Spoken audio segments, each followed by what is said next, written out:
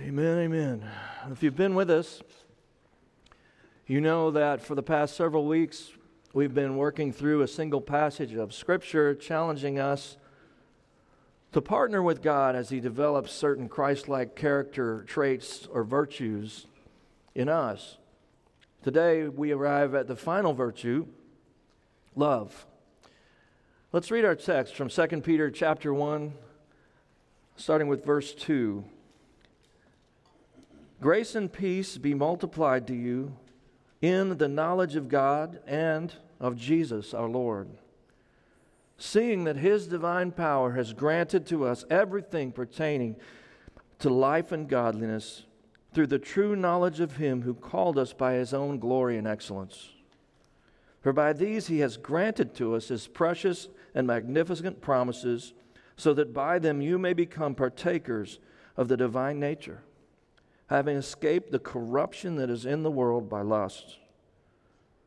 Now for this very reason also, applying all diligence, in your faith supply moral excellence, and in your moral excellence, knowledge, and in your knowledge, self-control, and in your self-control, perseverance, and in your perseverance, godliness, and in your godliness, brotherly kindness, and in your brotherly kindness, love. For if these qualities are yours and are increasing, they render you neither useless nor unfruitful in the true knowledge of our Lord Jesus Christ. For he who lacks these qualities is blind or short-sighted, having forgotten his purification from his former sins. We'll be focusing on verse 7 today, which says, and in your godliness, brotherly kindness, and in your brotherly kindness, love.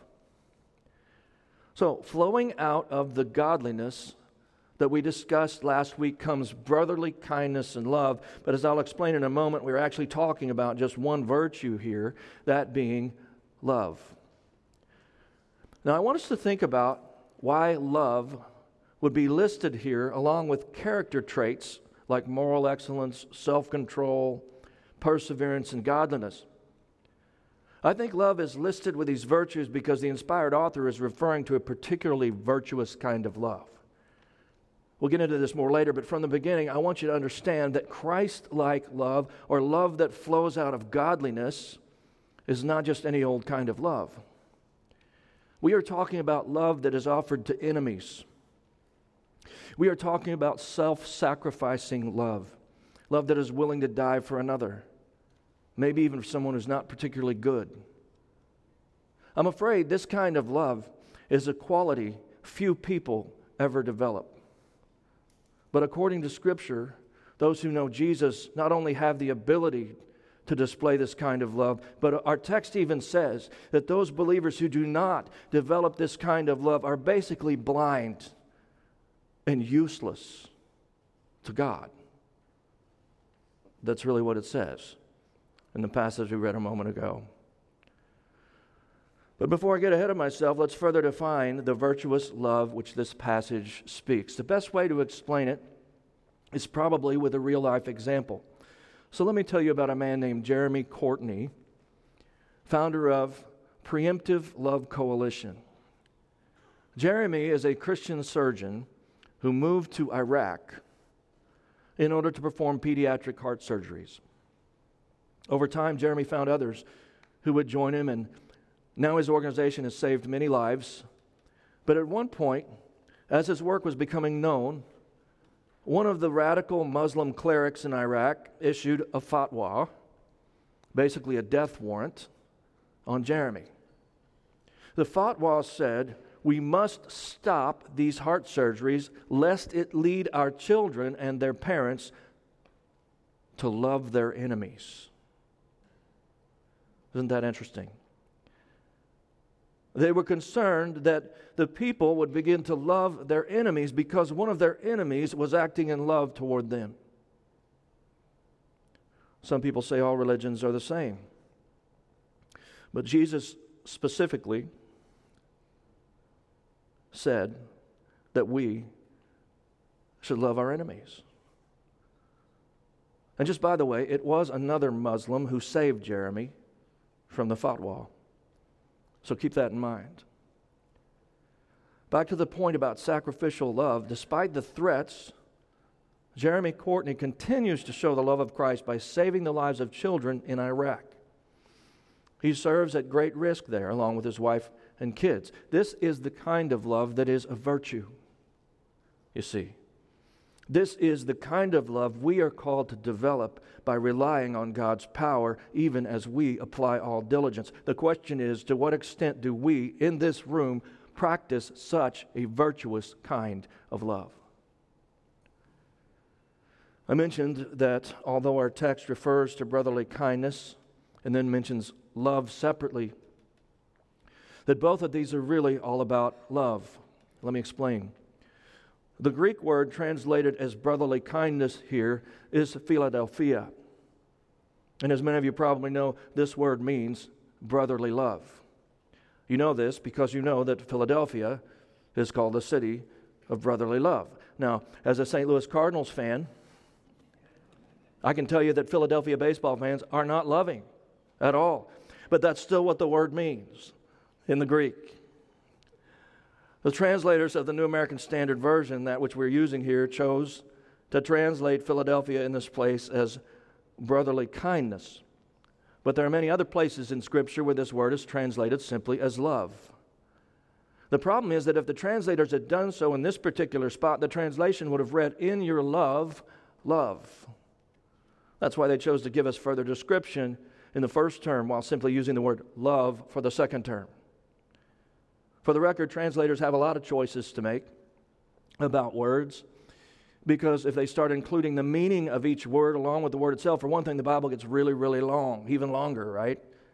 And for another thing, doing so can add subjectivity to the text. Regardless, understand that throughout the New Testament, Philadelphia is a reference to the special kind of love that we can enjoy in the spiritual family known as the church, love of the brothers and sisters, also called the family of God, the body of Christ, sometimes even referred to as the brethren. And so this phrase, brotherly kindness, is a good translation of Philadelphia, where brotherly kindness refers to love in the church family. Many of you heard enough sermons or attended enough Sunday school classes to remember the three Greek words for love: eros, Philadelphia, and agape. Understand that the latter two terms are used in verse 7, our text for today. Paul writes, "In your godliness have Philadelphia, and in your Philadelphia have agape." Agape means self-sacrificing love, that is, love like that of Christ, the one who died to save the world. Demonstrating this ultimate kind of love, even for his enemies. Peter says, "From out of your brotherly love in the church, also practice self-sacrificing love for the rest of the world," or more broadly, for those who are harder to love, even your enemies, even those who show hatred for the brethren or the church. Peter is pointing to a principle we see throughout Scripture. He's saying that our love for each other in the church should be so strong that it overflows into self-sacrificing love of the world, the people in the world. As we grow in love for each other, we have something to offer people in the world. The love we experience in the church is intended to fuel our love for those who Jesus longs to bring into the fold. Now let's take this one step further. In our text, what leads to this brotherly kindness or brotherly love? What leads up to this in the flow? Talked about it last week, godliness. And as we defined this word last week, godliness has to do with our devotion to God. One translation even translates it as devotion to God.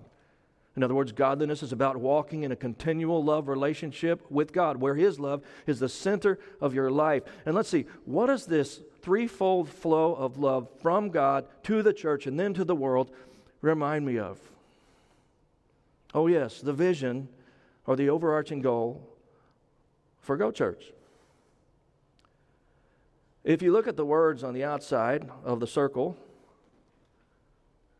some of which are cut off by black stuff, oh well, you can hopefully figure it out. Loving God, loving each other, loving everyone. Maybe this helps with memory. I can't see it. Loving God, loving each other, loving everyone.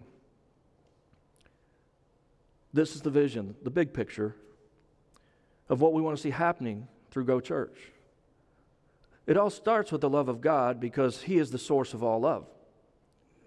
In our text, we see this in the virtue of godliness, which again is about devotion to God. And this devoted love for God leads to love in the church family, or the brotherly kindness, which leads to our mission of loving the people in the world, even our enemies and others who are hard to love. This is the kind of love which is virtuous, the kind we need to apply all diligence to developing in our lives, even as God does His work within us to make this kind of love possible even for flawed humans like us. Now, since there is so much confusion about love in our culture, I will also add what I often say, that there can be no love without truth. There can be no love without truth. I'll go even further and say, love that is a lie does not win. Love does not win if love is redefined as embracing falsehood. Love that is not true loses to love that is true every time, even when that truth is hard to hear.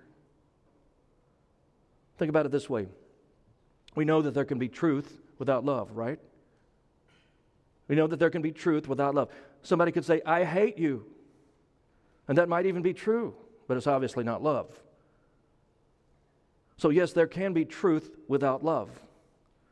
But listen, there cannot be love without truth.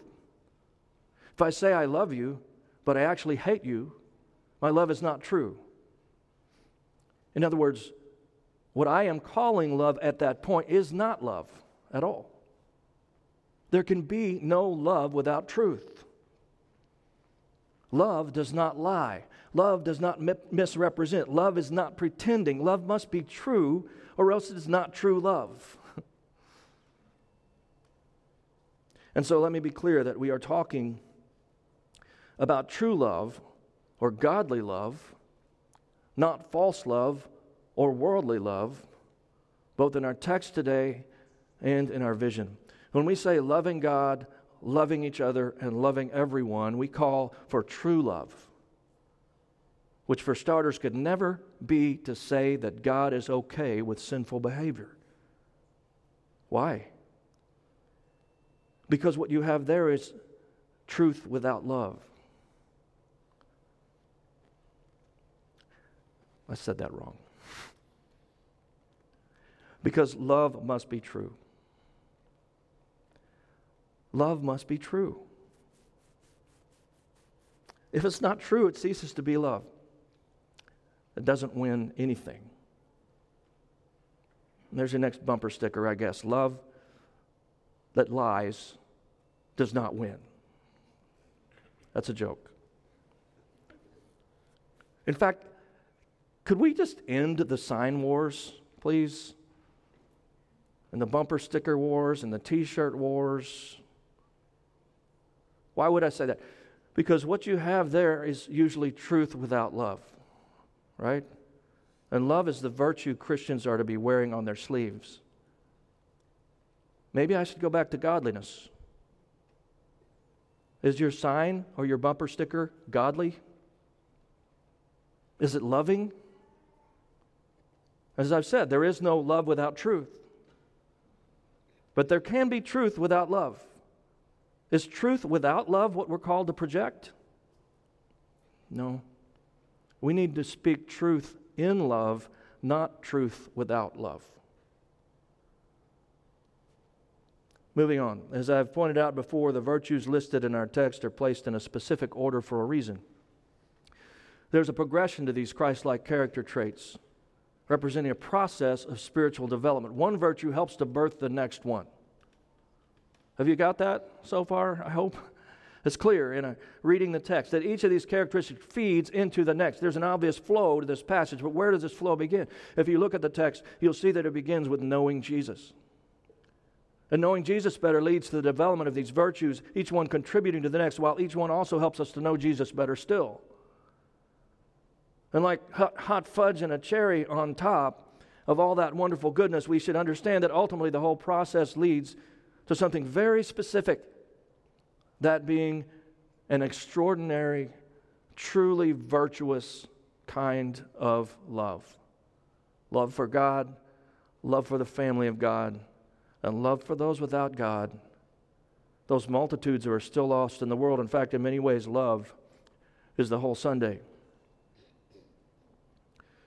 Someone once asked me why love is listed last rather than first in these verses. Well, on the one hand, I think the process here actually begins and ends with love, and it all creates a cycle that helps perpetuate itself, a cycle that's mostly about love.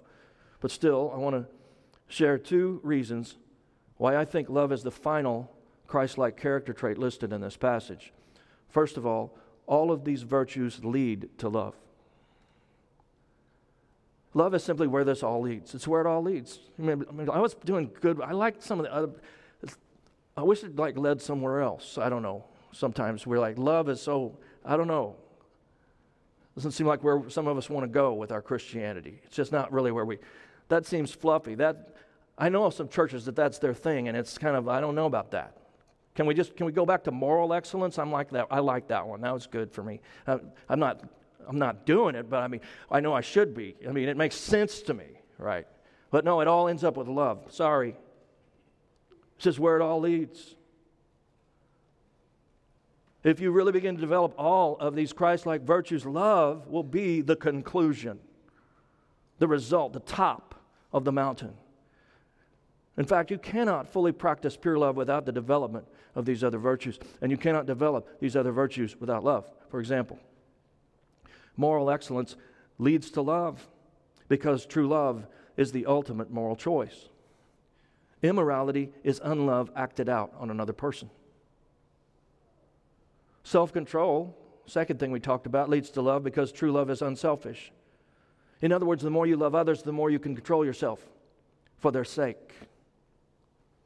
Perseverance leads to love because true love is forever. Love always perseveres.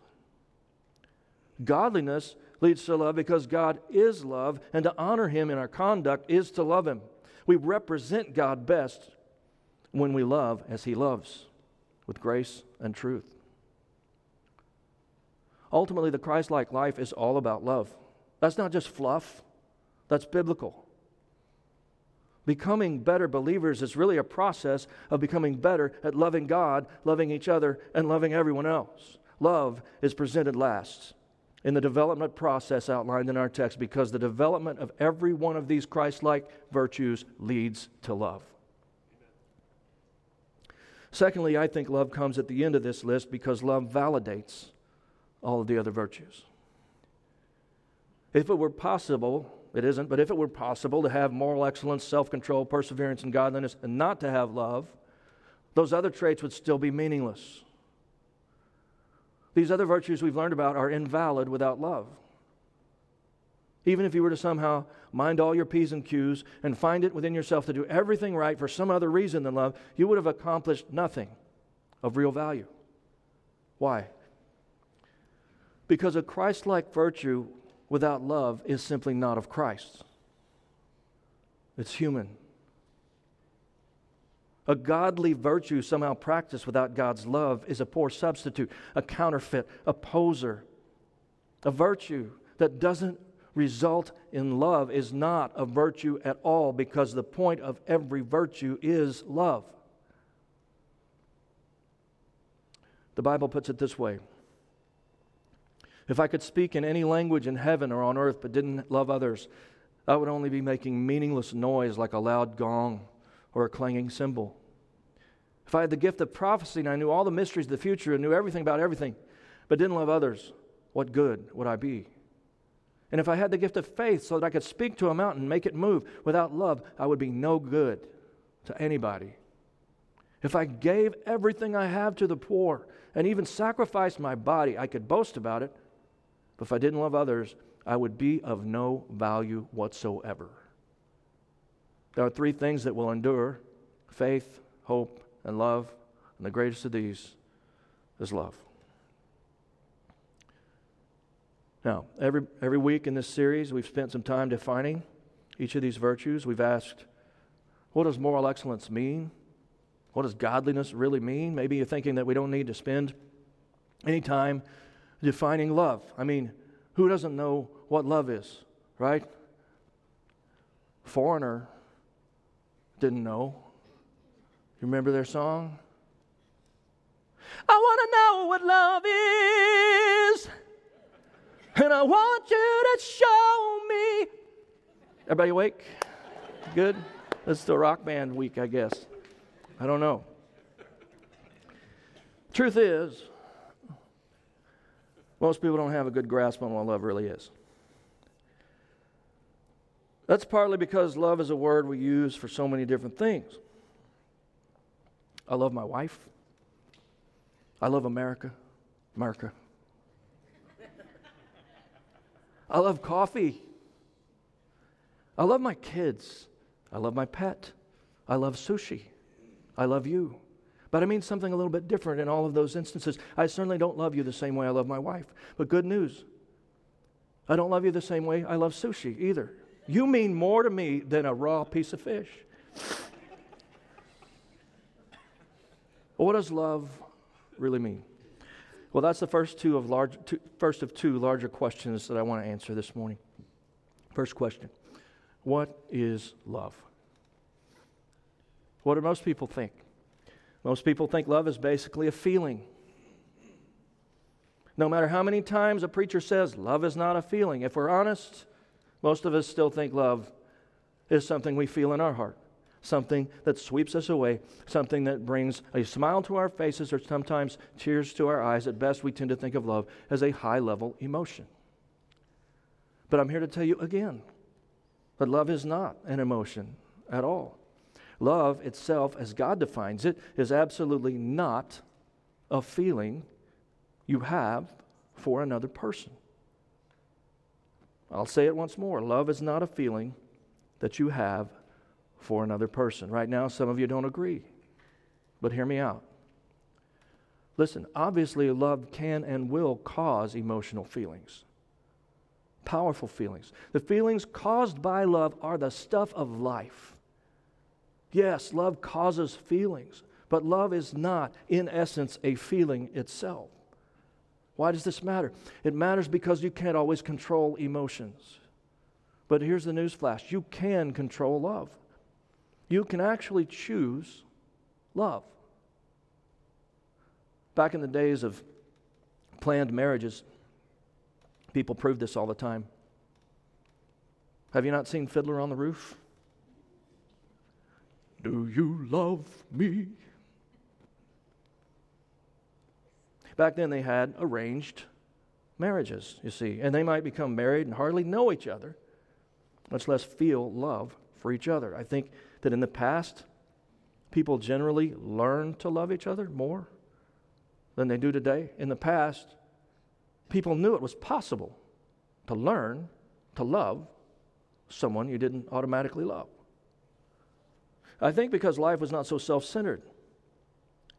Life was more about the family and the community and less about the individual. And sometimes even for the sake of survival, that meant people learned to live with each other and they learned to love each other. There's a reason divorce used to be rare. And I'm not suggesting arranged marriages were a good thing, although just for my daughter I had thought that maybe it would be, but I'm not saying that it's a good thing. But it helps prove the point that we've got it all wrong when it comes to love. We think love is an emotion that you feel when you're infatuated with someone else, or better, we think it's that feeling that you have when maybe your grandchild says something sweet. But I'm telling you that while these are feelings of love, love itself is a choice. Would you believe some people don't have those feelings toward their grandchildren? Some people don't feel love for their children, if you can believe it. Some people abuse or even kill their children. What happened? They did not choose love. They didn't feel love, so they just didn't have it. How sad is that? The truth is that you can't always feel your way into true and lasting love, but you absolutely can love your way into those feelings. Loving feelings develop when love is chosen.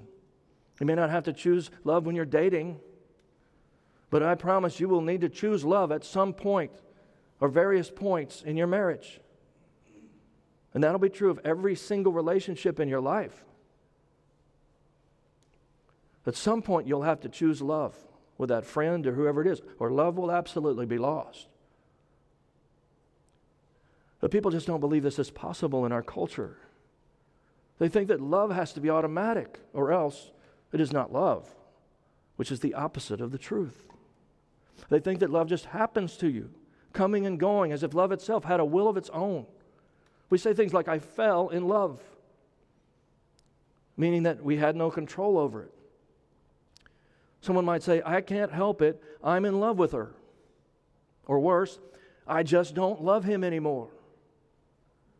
We act as if love were completely outside of our control, but that's a lie, a deception, a falsehood.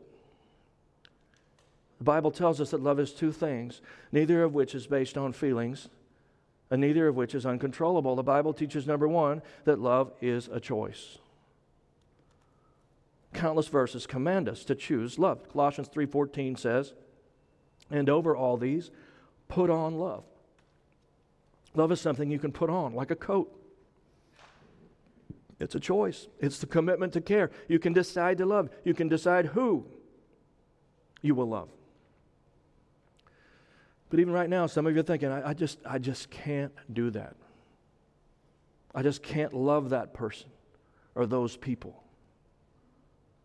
Listen, what you really mean is, I just can't make myself have loving feelings. The problem lies in your definition of love. Love is a choice. For Jeremy Courtney, love was operating on Iraqi children, some of whose parents probably wanted him dead. You can choose to love. I prove this again to myself every time I go on a mission trip. Maybe that's part of why I keep going, even though I sometimes would like to think I've paid my dues, or I've challenged myself enough, or maybe I've taken enough cold showers, or some other such nonsense. But no, I'll come back from Nicaragua with our team here in a month or so, and I will have remembered what love is. I'll remember that love is a choice.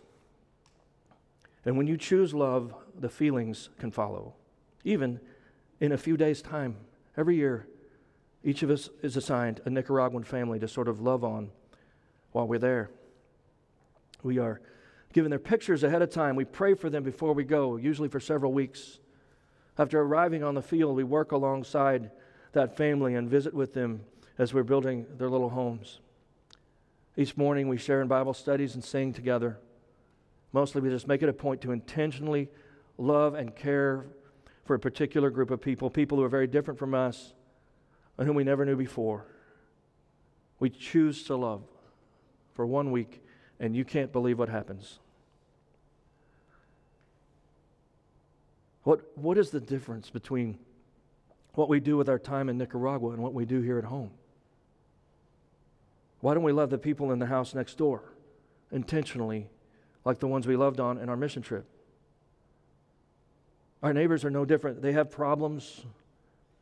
We don't know them well. We're afraid we won't agree about important things. They don't know us well. Sure, it's awkward at first, acting in love toward people we don't know, but not for long. On mission, we simply choose to love them for a week. We find ways to show the love of Jesus to the people, just playing with their children, learning a few Spanish words from the adults, praying together sometimes, smiling a lot, looking into their eyes, show them that the one who sent us loves them. Just a few days of intentional love. And by the time we pull out of there on the last day, most of us will shed tears. Some will cry like a baby.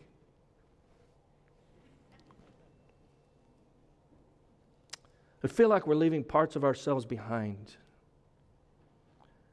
I can hardly talk about the people in Nicaragua without getting emotional. People I still pray for, people I love. See, after 1 week, most of us will feel powerful feelings of love for those people. Why? Because we chose to actively love them during the time that we had. What about right here? I'm telling you, church family, we've only begun to tap in to the power of love in our church. And the powerful effect that our love could have on this community is yet to be seen. Love is a powerful choice. But step one is understanding that it is a choice. Perhaps one you haven't been making. Secondly, the Bible teaches that love is action. Love is something you do. It's a way of life. More than just words, love is a verb. The Bible says, let us not love with words or tongue, but with actions and truth. Love is a behavior. It's not just talk or even smiles, hugs, or pats on the back. We also meet real needs while we're there in Nicaragua. These are people with jobs most of us wouldn't take. And from what I've seen, they work harder than most of us. But they still need help because of where they were born. There is little or no opportunity to achieve success, frankly, because socialism doesn't work. But in their socialism, there is also no government help, because government programs end when the wealth ends. And of course, the church is there for the people, so there's little help for anyone. That's why we go. And we build decent, permanent housing for people who are accustomed to working all day and coming home to tiny shelters covered with nothing but sheets of tin or even black plastic like we use for our trash. I don't know how they breathe in these homes. So we build much better, much cooler concrete block homes, which they receive as if they were mansions. We give them bags of rice, beans, other staples, basic toiletry supplies sometimes. And we'll meet other needs as God leads. One year we provided each family with a garden. You'd have thought we gave them new cars. We give out Bibles. Some of us teach them Scripture throughout the week with the help of translators. We share with them the true gospel of Jesus Christ, the gospel of grace, not the gospel of works, which they've heard before. I remember my family from a few years ago, a family which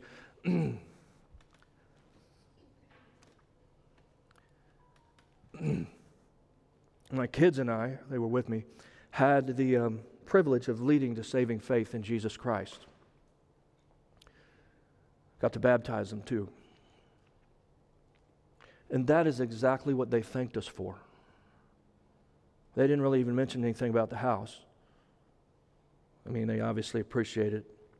But they thanked us with tears for coming to teach them about God. It's like something straight out of the Bible. Can you imagine? But why not here? Do you ever teach anyone anything about God? Do you meet real needs where you can? Jesus did. And He called all of His followers to do the same. Love is work. Love is giving. Love is action.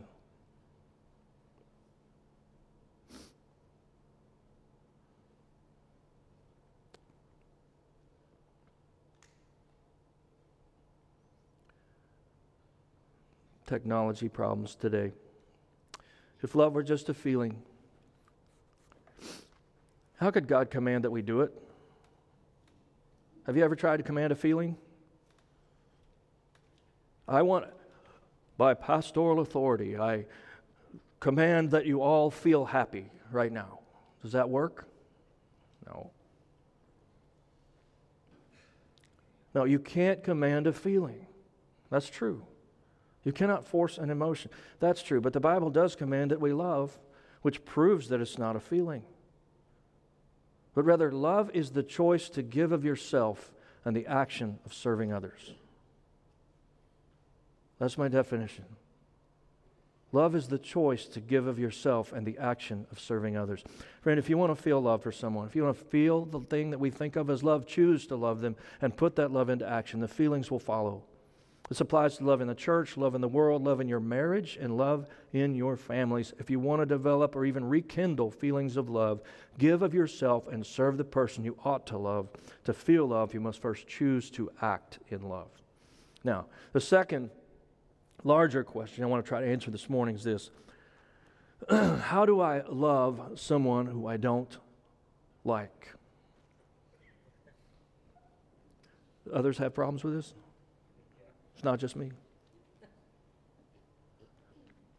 Does Jesus really want me to love people I don't know or people I don't like? Come on, you know the answer. What did Jesus do? He loved his enemies. He loved gross people, like lepers and sinister sinners who sinned even on Sundays. He loved the unlovable. Do we follow him? Really? Okay. But do I have to like the people I'm called to love? No. You don't. You really can't even choose to like someone overall. But after you choose to love them for a while, you might find out you like them better than you thought, even if you still don't like some things about them. I want you to hear this today, friends, and this is very important. You can loathe someone's politics, disagree with their beliefs, and be deeply offended by the way they live, all while still loving them. I can assure you that as good as you may be, you are not as offended by sin and wrong beliefs as Jesus is. And yet he died for sinners. What did Jesus say was the ultimate in love? He said, no greater love has anyone than this, but that he laid down his life for a friend. Jesus was talking about his love for us. People whose sins are as scarlet and whose righteousness is like filthy rags. Oh, there are probably many things about you and me that Jesus doesn't really like. But he loves us. Enough to die for us. If you and I want to be like Christ, we will need to learn to love those who seem unlovable to us. That's what he did, and that's what we must do. See, the fact is that your life is full of people you don't like. At first you might think, oh no, Pastor, there's only one or two.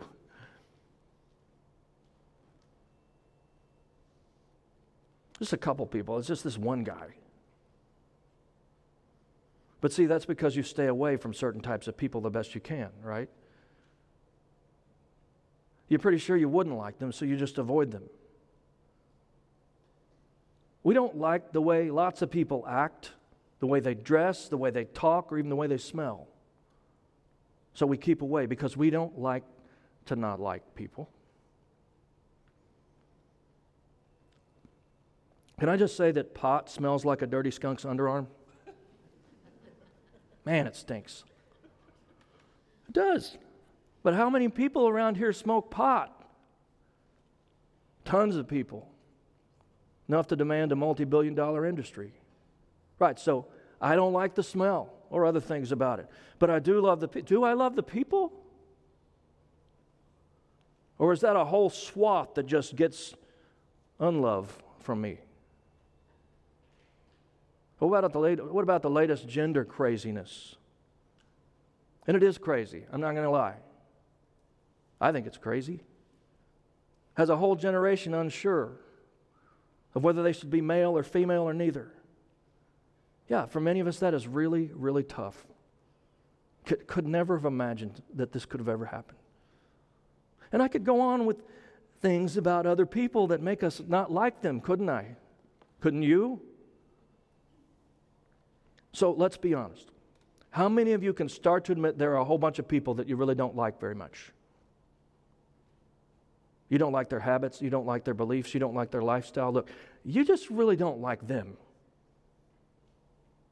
Most of all, we don't like people who don't like us, right? I mean, that is the big thing for me. I can get kind of around a lot of things, but I just really can't stand people who really can't stand me. If they don't like me or my beliefs, boy, I don't like them either. Not one little bit. But doesn't that kind of create a vicious cycle in the world? And who is supposed to break that cycle, do you think? You know who? The people of God. Followers of Jesus. But Pastor, they just make me so angry. You should see their bumper stickers.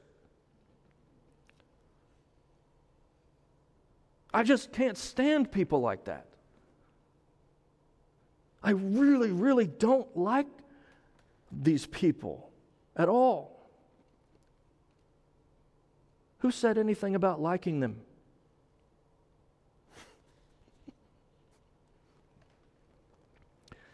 Winston Churchill and Lady Astor had a famous rivalry going on. They didn't like each other at all. So one day Lady Astor said, "If I were your wife, I'd put arsenic in your drink." Churchill said, "If you were my wife, I'd drink it."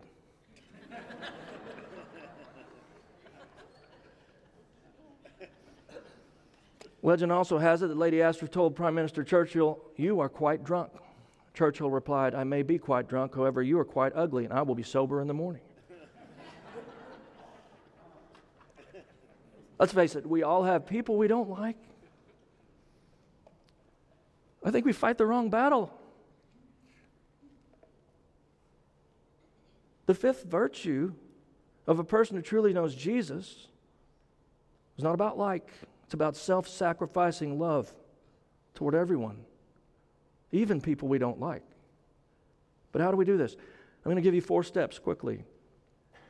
And I've been using these 4 steps for so long. I am so old. I've been in the ministry now for 31 now. We're in July. 31 years. So I've been using these steps for so long. I was trying to remember. I'm like, I think I might have gotten these from I don't remember. These might have been borrowed. I'm not sure because I've been using them that long. As a young pastor, I might have borrowed these just in case. At any rate, here are the steps to loving unlovable people or those who you do not necessarily like. First of all, you need to experience God's love yourself. You need to feel and understand how deeply God loves you. You need to get it, that there is no point when God doesn't love you. I'm not sure He will always like you, frankly, or some of your behaviors, certainly. But He always loves you. Always. Even when you're not lovable, even when you don't love Him, He still loves you. Now, once you get that, get this. I'm not talking about head knowledge or embracing the fact that God always loves you. No, this is about experiencing His love. You need to know God's love, not just as information to accept, but as a revelation to receive. This is one of the key truths of the text we've been studying from Peter. This is what it means to know Jesus more than anything, to know His love. The Apostle Paul also wrote about this, for example, in Ephesians 3, where he writes, "I pray that Christ will be more and more at home in your heart, living within you as you trust in Him. May your roots go deep into the soil of" what? God's marvelous love. And may you be able to feel and understand how long, wide, deep, and high His love really is, and experience this love for yourselves. Notice the words feel and understand. This is very important. Most of us have the head knowledge that God loves us. We can affirm the idea of God's love, but that is not enough. God wants you to experience His love deep down to the point that it changes how you think. So much of His love that you don't know what to do with it, that it overflows. Have you ever experienced the love of God in the depths of your soul? Just as Paul prayed for this church at Ephesus, I pray for you. That you would experientially comprehend God's love. Why is this so important? I'll tell you why. Because unloved people are unloving people. Always remember that those who are unloving are feeling unloved themselves. That's why experiencing God's love is the starting point for loving others. Before you can ever really love anyone else, especially those you don't like, you must know experientially that God loves you deeply. So deeply He gave His very life to forgive you and to know you. That brings us to the second step. In order to love people, especially the ones you don't like, you must learn to forgive those who have hurt you. Now, forgiveness is a huge topic, and I don't have time to make this a sermon about how to forgive it. Just know this: if there are still people in your life whom you have not forgiven, that will negatively impact your ability to love everybody else. The Bible says, forgive whatever grievances you may have against one another. Forgive as the Lord forgave you, which is completely. But why? Because it is impossible to love one person fully while hating someone else. Hate and love have a hard time living in the same heart. I cannot love my kids fully as I could, if I'm resenting my parents. I cannot love my wife fully if I haven't forgiven a former girlfriend or spouse. I can't fully love one person while hating or resenting someone else at the same time. A bitter heart is a divided heart. Statistics tell us that 1 out of every 3 women will be abused in their lifetime. 1 out of every 7 men will be abused in their lifetime. That's very, very sad. And it also means there are a lot of people in this room who have a lot to forgive. I've talked about forgiveness before, and I will again, but get this, you cannot fully love the people currently in your life if you still haven't forgiven someone in the past. And see, this is why God can love you with the everlasting fullness of His love. He can love you fully because He has fully forgiven you by grace through your faith in Jesus Christ. God declared the cross to be entirely sufficient. God is our example in this fact. The heart that fully forgives is the heart that fully loves. Your love of any one person is throttled down to the point at which you've not forgiven somebody else. If you want to love more fully, you're going to have to somehow find a way to forgive more fully. Third step to the effort of loving people you may not like is to think loving thoughts. Maybe that sounds fluffy, but Jesus taught on more than one occasion that from our thoughts, our actions will follow.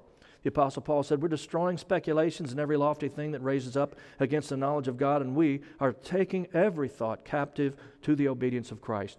I covered this concept earlier in the series. You can control your thoughts, and so much of it, of what you do or do not do, starts with what you do or do not think. So how do you think loving thoughts toward an unlovely person? It's easy to think good thoughts about people who are wonderful to you, but what about all those other people? You do it by focusing on their hurts, their problems, and their needs. You do it by thinking loving thoughts about them. Hey, do you really want to make progress? Anybody, are we serious about becoming better believers, the title of this series? I'm telling you right now how. Start thinking differently about people. In Ephesians 4, Paul says, put away all bitterness and wrath. Vengeance is mine, says the Lord. Put away all bitterness and wrath. I don't know why God doesn't just destroy Portland right now. Sodom and Gomorrah. Put away wrath. It's not our place. And anger. Nobody has anger in this room or anything about anything that's been going on in the world. Put away anger. This is Ephesians 4, 31, I think. Put away all bitterness and wrath and anger and slander. We overinflate things. Along with all malice. That means wanting something bad to happen to people. Be kind to one another and tenderhearted. Most of those things need to be worked out in your thought life, you see. Because if you're going to have love for the people who make you feel these ways, bitter and angry, you're going to need to change your thoughts. Jesus said, let each of you look not only to his own interests, but also to the interests of others. Have this mind among yourselves, which is yours in Christ Jesus. What kind of mind did Christ Jesus have? He had the kind of mind that loved even Judas, the one who betrayed him. I don't have time to make that case, but I do believe Jesus loved Judas, even though he knew what was going to happen. How did Jesus have this mind of love toward his betrayer? Well, he didn't merely think of his own interests. He was considerate of what made others the way they were. He had a mind that thought loving thoughts toward people, even though he knew already that every last one of them was going to let him down. So what about you? How do you think about this other person or group of people that you're called to love that you don't like? Have you ever thought about their hurts, their problems, their needs? You think they've had it easy? They haven't. What have they been through? What have they maybe even, how have they maybe been brainwashed? What propaganda have they believed? Can you not find some compassion for them in your heart? What if you could even be part of the solution? That won't happen until you start thinking loving thoughts about them. And I'll add that you can turn those thoughts to prayers and pray for your enemies as Jesus put it. After all, Jesus even prayed that we would be forgiven from the cross. He was thinking loving thoughts about those who were killing him. And we can't even find a way to think loving thoughts about people who just have a different opinion. I can picture Jesus thinking from the cross, oh, these fervent Pharisees. They are so zealous to do the right thing. And here they are doing exactly the wrong thing. Father, forgive them for their ignorance. In having me killed, Jesus loved us even when we were the most unlovely, and He did so at least partly by thinking lovely thoughts about us, loving thoughts. This brings us to the final step that can help you learn to love those who you may not like. Step 4, begin acting in a loving way. Here's where it really gets hard. You've experienced the love of God. You've forgiven those who have hurt you. You've started to think loving or compassionate thoughts about people who you don't automatically like. And now you need to begin acting in a loving way toward them. You could start by saying hello. Show some interest in his or her life. Have a conversation. Find out what their concerns are and offer to pray for them. When the time is right, maybe invite this person to church instead of hoping they don't show up. Or if this person's already in your church, make a point to include them in a conversation. Even invite them on an outing with friends. Yes, I'm talking about actually willing yourself to act in a loving way toward those you don't like. Where did we get the idea that following Jesus would be easy or come naturally?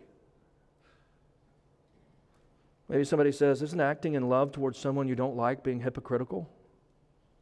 If I'm acting in a loving way toward a person that I don't really like, isn't that fake? My answer, absolutely not. You are simply loving in advance of feelings.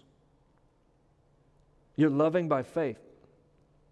And loving by faith is one of the most powerful things a person can do. In fact, loving by faith is revolutionary. Jesus said, love your enemies. Do good to those who hate you.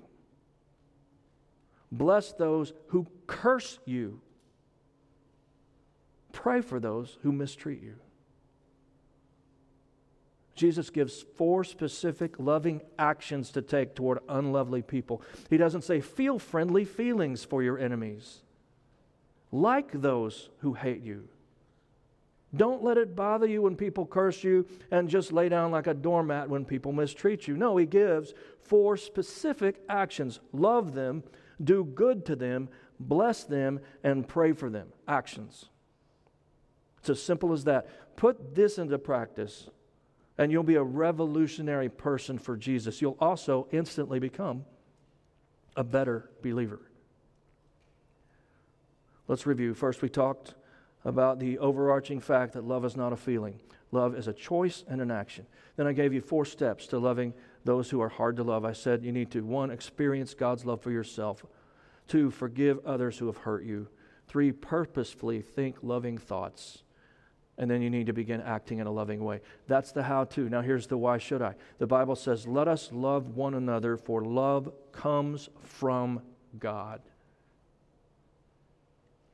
Whoever does not love does not know God, because God is love. And He has given us this command, whoever loves God must also love his brother. If you want to know God, to really know Him better and better, you're going to need to start learning how to love people. And the bonus is that as you get to know God better and better, you're going to start figuring out how to love better people. Love people better. That's really been the underlying message of this whole series.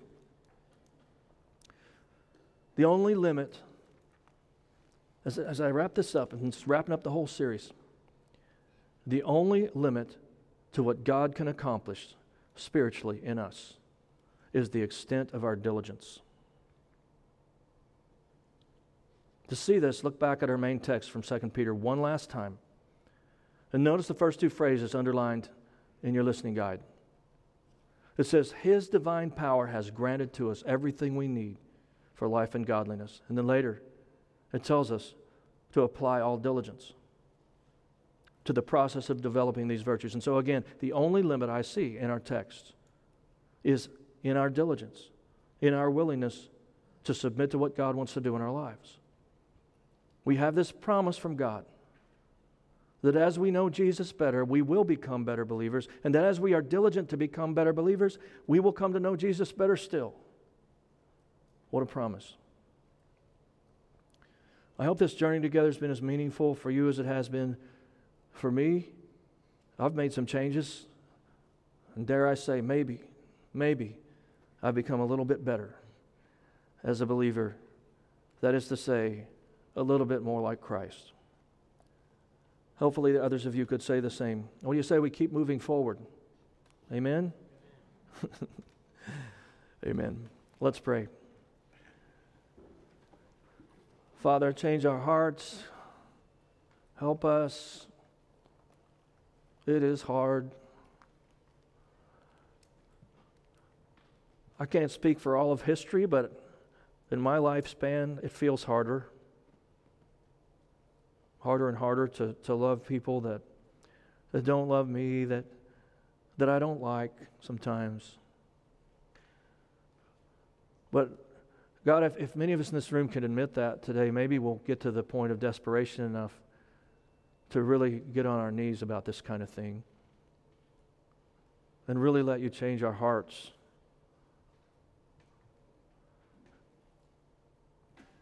God, people are dying and they're on their way to hell.